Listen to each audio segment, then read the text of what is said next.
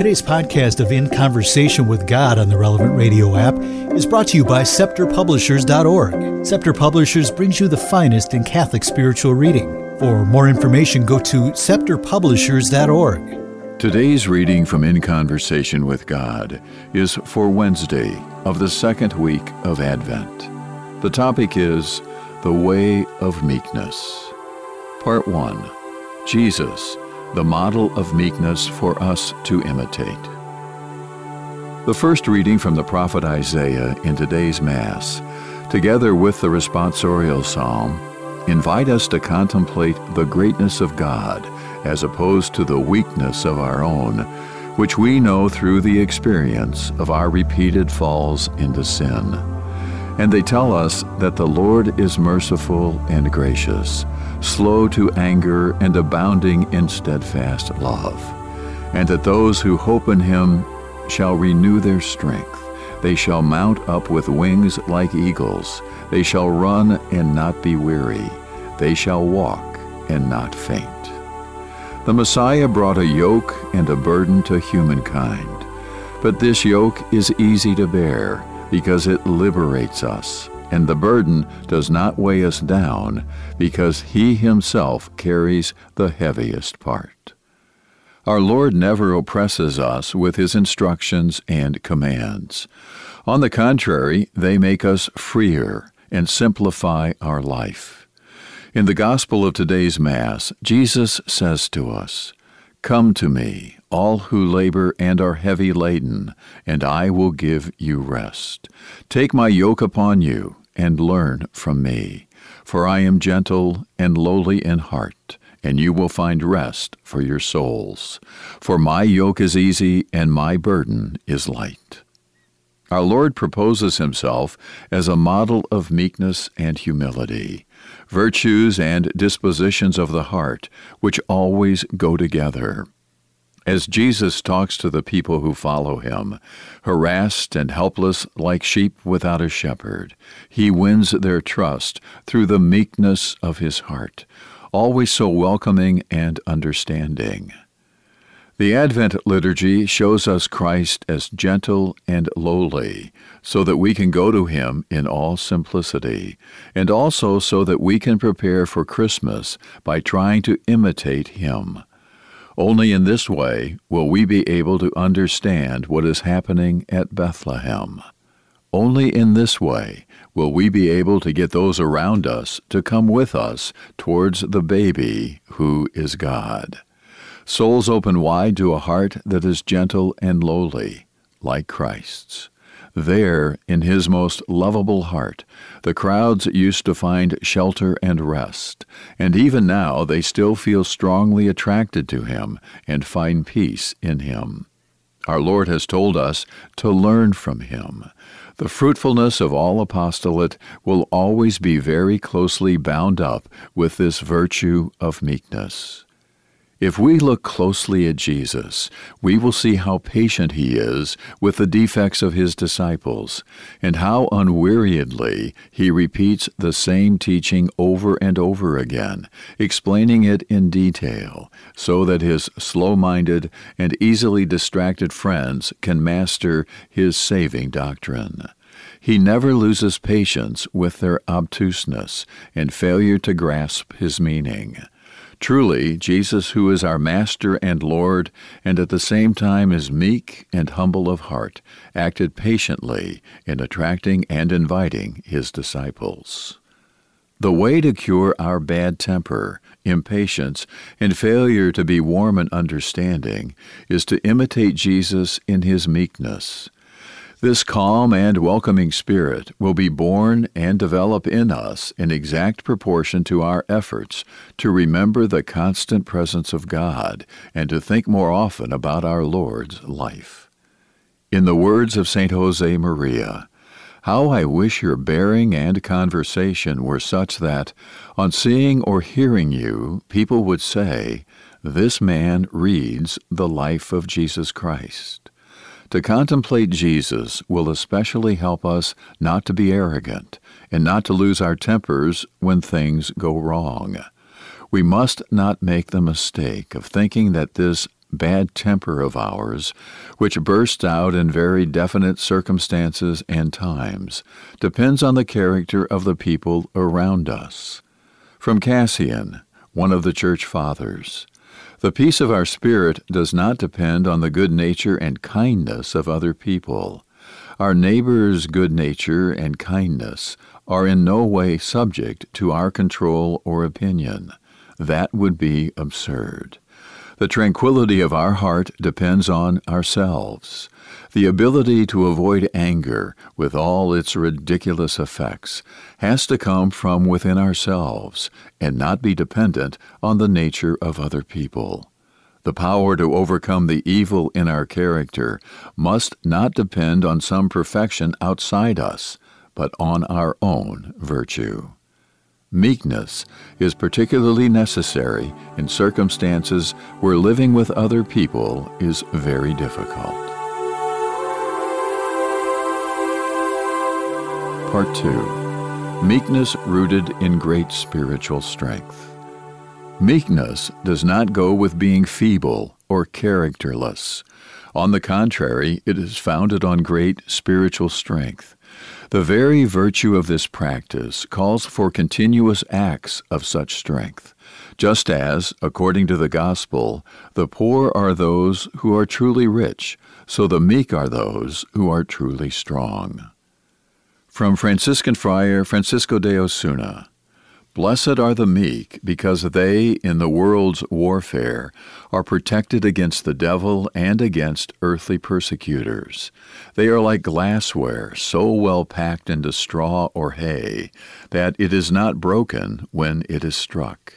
Meekness is like a strong shield which blunts and shatters the sharp arrows of anger. The meek are like people dressed in garments of thick quilted cotton, which protect them without harming anyone else." Anger, in all its many forms, is the material on which this virtue has to work. Meekness controls and directs it, so that it is aroused only when necessary, and to the extent to which it is necessary. "Learn from me, for I am gentle and lowly in heart." Comparing it to the majesty of God, who has made himself a baby in Bethlehem, we see our own life in its real proportions. And what could have seemed an enormous trial shrinks to its true, insignificant size. As we contemplate the birth of Jesus, we find that our prayer comes alive, our love becomes wider and deeper, and our peace more unshakable. Close to him, we learn to consider the various happenings of our everyday life in his presence, and so give them their true value, to be silent sometimes when we would have liked to speak, to smile, to be nice to everybody, to wait for the right moment in which to correct a fault. At the same time, we are ready to leap to the defense of truth and the interest of God and of other people with as much force as may be necessary. For there is no opposition between meekness, closely connected as it is with humility, and a righteous anger against injustice. Meekness is not a shelter for cowardice. An anger which protects the rights of other people is righteous and holy, and most especially the sovereignty and holiness of God. We see the righteous anger of Jesus against the Pharisees and traders in the temple. Our Lord found the temple turned into a den of robbers, a place where there was no reverence, given over to business, which had nothing to do with the true worship of God. Our Lord was terribly angry and showed it by word and deed. The evangelists have shown us few scenes as forceful as this one.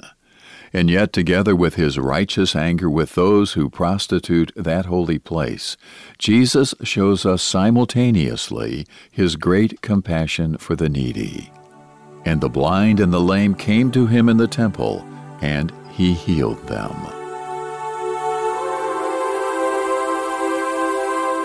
Part 3. The Fruits of Meekness, its necessity for social life and apostolate. Meekness sets its face against those pointless displays of violence, which at bottom are signs of weakness, such as impatience, irritation, bad temper, and hatred.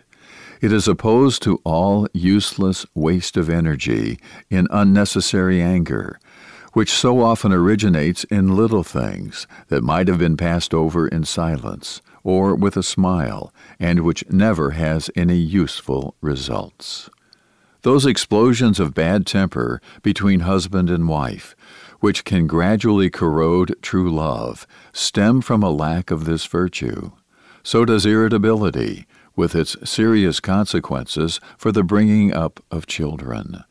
The same lack of meekness destroys our peace in prayer, because instead of talking to God, we brood over our injuries.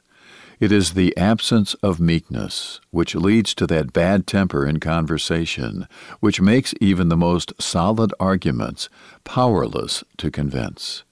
Mastery of oneself, which is part of true meekness, is the weapon of those who are really strong. It prevents us from answering back too quickly, and from speaking wounding words, which afterwards we wish we had never said. Meekness knows how to wait for the right moment, and to express its judgments in a way that carries conviction. The habitual lack of meekness is the result of pride, and produces nothing but loneliness and sterility. From Father Salvatore Canals, your ill temper, your roughness, your unfriendliness, your rigidity, not very Christian, are the reasons why you find yourself alone, in the loneliness of someone who is selfish, embittered, eternally discontented, or resentful. And they are also the reason why you are surrounded not by love, but by indifference, coldness, resentment, and lack of trust.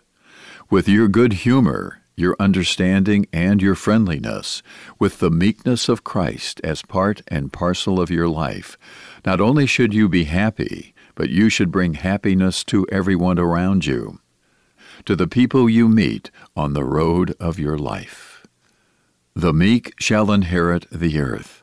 First, they will possess themselves, because they will not be the slaves of their impatience and bad temper. They will possess God, because their souls will always be inclined to prayer, in a continual consciousness of the presence of God. They will possess those around them, because they have the kind of hearts which win friendship and affection, indispensable for everyday social life and for all apostolate. As we pass through the world, we must spread around us the fragrance of Christ, with our habitual smile, good humor and happiness, love and understanding. Let us examine ourselves on our readiness to make the sacrifices necessary to make life pleasant for other people. Let us see if we are able to give way to other people's opinions, instead of claiming to be always right about everything, and if we know how to control our temper and disregard the frictions which are inevitable in daily life. Advent is a good time for strengthening this attitude of mind. We will achieve it if we talk more often to Jesus, Mary, and Joseph, if we make a real effort every day to be more understanding with the people around us, if we never stop trying to smooth out the rough edges of our characters, if we know how to go to the tabernacle to talk over with our Lord the subjects which are uppermost in our thoughts. In Conversation with God is based on a 7-book series of the same name. It is produced by Relevant Radio in an exclusive partnership with Scepter Publishers. For more information or to order your own copy of the book, log on to scepterpublishers.org. Scepter is spelled S-C-E-P-T-E-R. That's scepterpublishers.org. This podcast is protected under U.S. copyright laws and is made possible through the generous support of our listeners. To donate, click the Give button on this app right now or visit relevantradio.com. Be sure to join us again tomorrow as we continue the conversation.